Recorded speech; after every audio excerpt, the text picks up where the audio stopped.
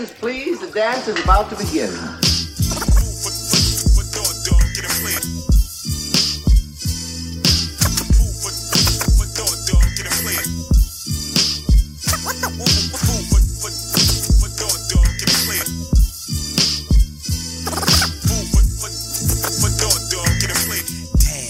Hey, yo, what's going on, y'all? This is Aaron bringing you Food for Thought Volume 107 here with the semi-social life of a Black Introvert podcast. Hope that you're having a wonderful day wherever you are all around the world. I hope that you are smiling. I hope that the sun is shining. I hope that you are feeling your own space and vibe. Y'all, I'm excited to talk about the last episode because it obviously, according to the comments, struck a nerve with you all.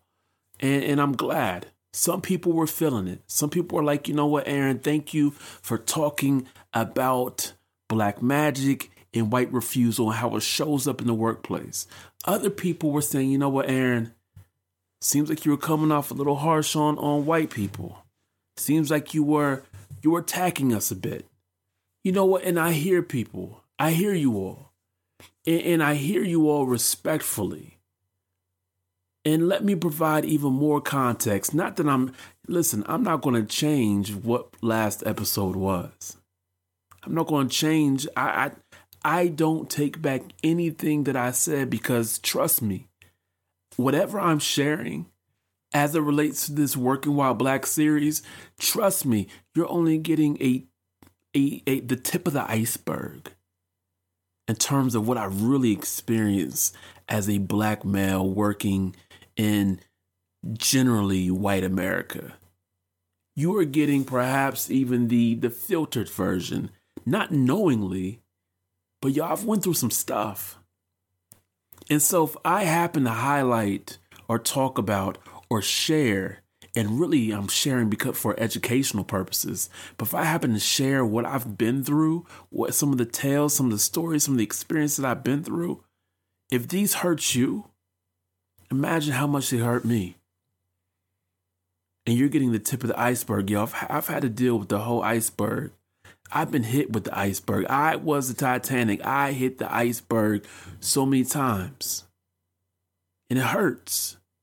But I'm sharing these stories. I'm sharing these experiences for two reasons. One is to educate other white folks. Like, come on, y'all. We got to do better. And I say we because I'm all part of this humanity thing too. I am part of the human race. And as your brother, whether you are my white sister or white brother, as part of our human fabric, I need you to do better for me so that we can do better. If you see some instances that I talked about in the last episode as far as black magic and white refusal, address it.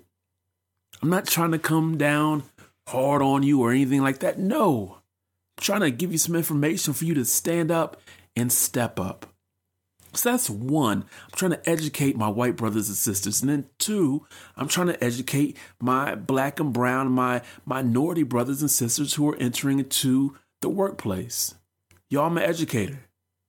I'm an educator at heart. I will teach somebody something. Give me some people, give me a space, and give me some time. And we're gonna learn together. We're gonna learn about each other. That's what I do. I am a teacher. I'm an educator.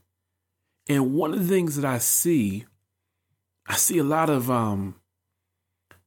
black and brown and students of color entering to workspaces and we push them to get jobs. We push them to get a job. Get a job over here at this company or your dream job is going to be over here. And once you get the job, you're secure. But let me tell you, and I've learned this from experience, getting the job is one thing, but staying in the job is a whole other challenge. Because sometimes you can get the job of your dreams and it turn into a nightmare based upon the work environment, based upon you being the only person of color in the company, based upon you representing all black people, all brown people, all non-white people every single day. And it's tiring and it's frustrating. and it's lonely, and you'll be overlooked in one regard, and at the same time, everybody's attention is on you. And so, like I said, getting the job is one thing, but how do you stay there and maintain your peace? Maintain your sanity. Maintain who you are when you are faced with feeling the brunt of a system that is trying to push you out. Yes, the workplace in America and really around the world, but hey, I live in America. Let's talk about America. The workforce in America, the system of the workforce in America is meant to push down upon people of color, push us out of opportunities to establish financial freedom and wealth. And you see this with high-paying positions or middle class to upper middle class positions in which they will push you out. The system will push you out. Passive aggressive behavior, not getting the promotion that you deserve, being overlooked for promotions. Things like that will push you out of your job because, let's face it, it can be frustrating. It could be you can be angered by it. And so the system is meant to push you out. And then once it pushes you out, it pushes you down into jobs that, quite frankly, don't pay enough. Don't pay enough to raise a family. Don't pay enough to provide for you if you're single. Into jobs in which you have to almost gig your way through life by working 2 to 3 part-time jobs and trying to find a full-time job. And you end up being burnt out by the system, pushed down and pushed out. And so I don't want my students, I don't want my mentees, I don't want them to get the job that they've always dreamed of and be ill prepared to navigate it. Navigation is huge in life. This Working While Black series is meant for students to come back to and say, you know what? What I'm facing in the workplace has happened to somebody else before. And it doesn't make it right. And it doesn't make it much easier. But sometimes knowing that someone else has went through a similar experience can give the person enough courage and hope and strategies to get through. Navigation. How do you get from day one on the job to leaving in year 10? How do you navigate when your coworker or colleague says something about you that is so hurtful and so culturally insensitive? What do you do? I've been there and I didn't know what to do. I had to find out what to do. What do you do when you don't get the promotion? What do you do when people come to you for ideas and they take your ideas, but they won't promote you?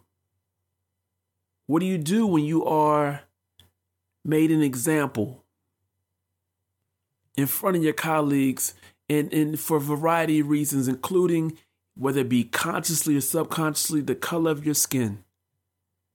Because sometimes when you're black in a predominantly white workplace, it's assumed, whether it be consciously or subconsciously, that you can handle a little bit more pain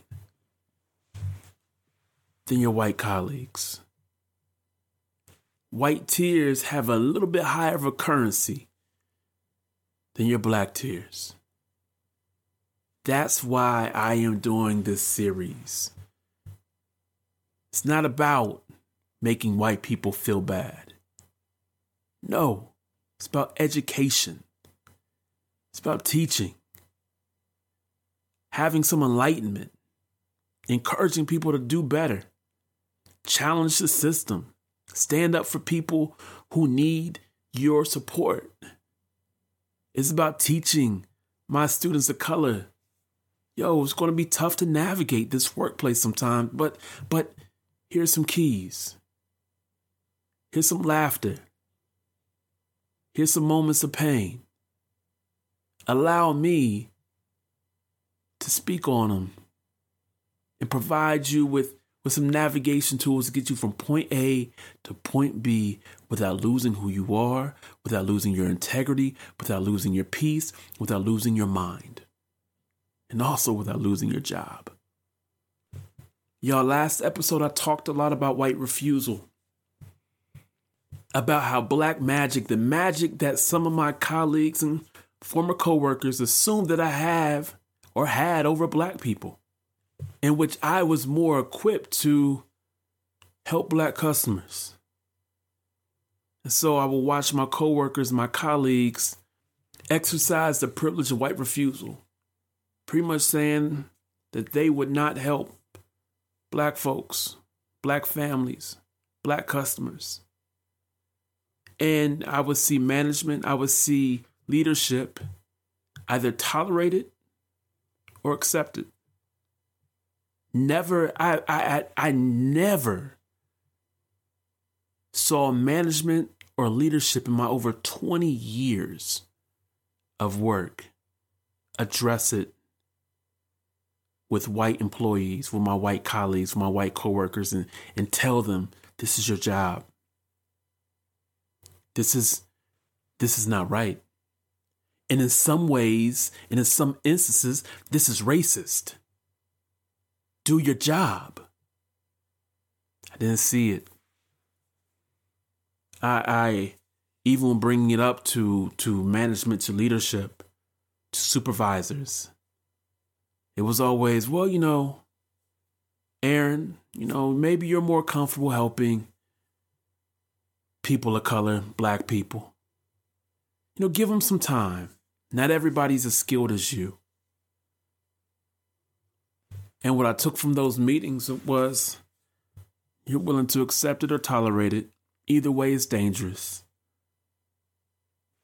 And I can't look to my white colleagues and coworkers to do their job if you as a supervisor won't do yours. It's poor leadership. It's a poor work experience. Some people may say, Aaron, what's the big deal? What's the big deal? I mean, you got to do your job too. If they're black customers, you just go help them. What's the big deal? Let me tell y'all a story. A story of black magic and white refusal. So y'all was working at this consignment shop. This is probably about 15 years ago, right? And they hired me. I was overqualified for the job. Let's start there. I was super overqualified. And they hired me because I worked in a high-end retail clothing store, which I was the only black male working there. And it looked really good on my resume. So this consignment shop hired me, right? And they let me know from jump, like, we don't hire men. We don't hire men in this job. And in saying that, I knew they didn't hire black men. Once again, I was like the Jackie Robinson of this consignment shop. But anyway, I started and I was overqualified, and I was really great at the job. I mean, I know how to put people in clothes. When people come in, I would get them total outfits. Like, it turned into like almost like a personal shopping experience. But once again, and this is 15 years ago, probably more than that. Once again, I saw my coworkers and colleagues refusing to help, like refusing to help black people when they came into the store. So, like you hear like the ding of the door, the little chime or whatever, the bell, and they would look up at the door and stay behind the cash register, folding the clothes, acting like they were busy. They weren't busy. They just refused to help. And so hey, I'm going to go help people, and I'm definitely going to help black people, right? Like it's not right. I knew it wasn't right what they were doing, but you know what? I'm going to go do my job. And so I did my job, and I created incredible like shopping experiences for black families, black people who came into that store. Sounds good, right? Everybody wins, right? The customer wins. You know, my white coworkers, they win by their refusal. I win by, I'm doing my job. Everybody wins, right? Wrong. I get a phone call. Get a voicemail, I believe. I don't know if I picked up the phone or a voicemail. This is like 15 years ago. Anyway, pretty much I was fired. I was fired from the job. What was I fired for? Was it for being late? Was I being rude? Was I making people uncomfortable? Was I intimidating? No, it was, well, it was a couple of those things. Let me say it wasn't one of those things. I was making my coworkers uncomfortable. What was I doing to make them uncomfortable, you may ask? I was helping the black customers. The manager told me, she said, every time your family comes in here to shop, you talk to them and you spend so much time talking to your family and helping them find clothes that you're not really doing your job, that your family keeps on coming in here. Y'all, I was pissed off. I was newly married. I needed that job. We were already living check to check. Like, I needed that part-time job. I was graduating from school. Like I needed that. They fired me. And the excuse, the reason, it wasn't even an excuse, the reason, because I was talking to my family when my family would come in the store. Let me give y'all a little bit of information. My family never stepped foot in that store. My family lived over 80 miles away, in a couple counties over, an hour and a half drive away. My family never stepped foot in that store. They assumed that the black customers who came in were my family. Because, well, they must be, right? Yeah, I got fired for helping black customers, the same customers that they refused to help, the customers that they went out of their way to not help in any type of way. I got fired for doing my job, for helping these customers. And then they assumed that all these folks who were coming in because they actually got some customer service, they assumed all these folks, based upon my interactions, based upon being attentive, based upon doing my job, were my family. Y'all, black magic ain't real, but I can tell you, white refusal is as real as it gets. It's real hurtful. It's really ignorant. And in some cases, it could be really deadly. And so to my white brothers and sisters who are hearing this, once again, the message is the same. If you see white refusal, step up, stand up, and speak up. Because we ain't got no black magic. Because even if we did, trust me, the racist bigots in this country would have taken that too. Don't turn a deaf ear and a blind eye to the privilege of white refusal. If you are a manager, a supervisor, a CEO, a leader, a worker, whatever you do and whatever position you hold, don't be silent. Don't be scared. Don't tolerate it. Don't accept it. Because there's a whole generation of black and brown kids that need you to do the very thing that so many others refused to do. I love y'all. I appreciate y'all. And as always, be well. That's it, ladies and gentlemen. The journey is over.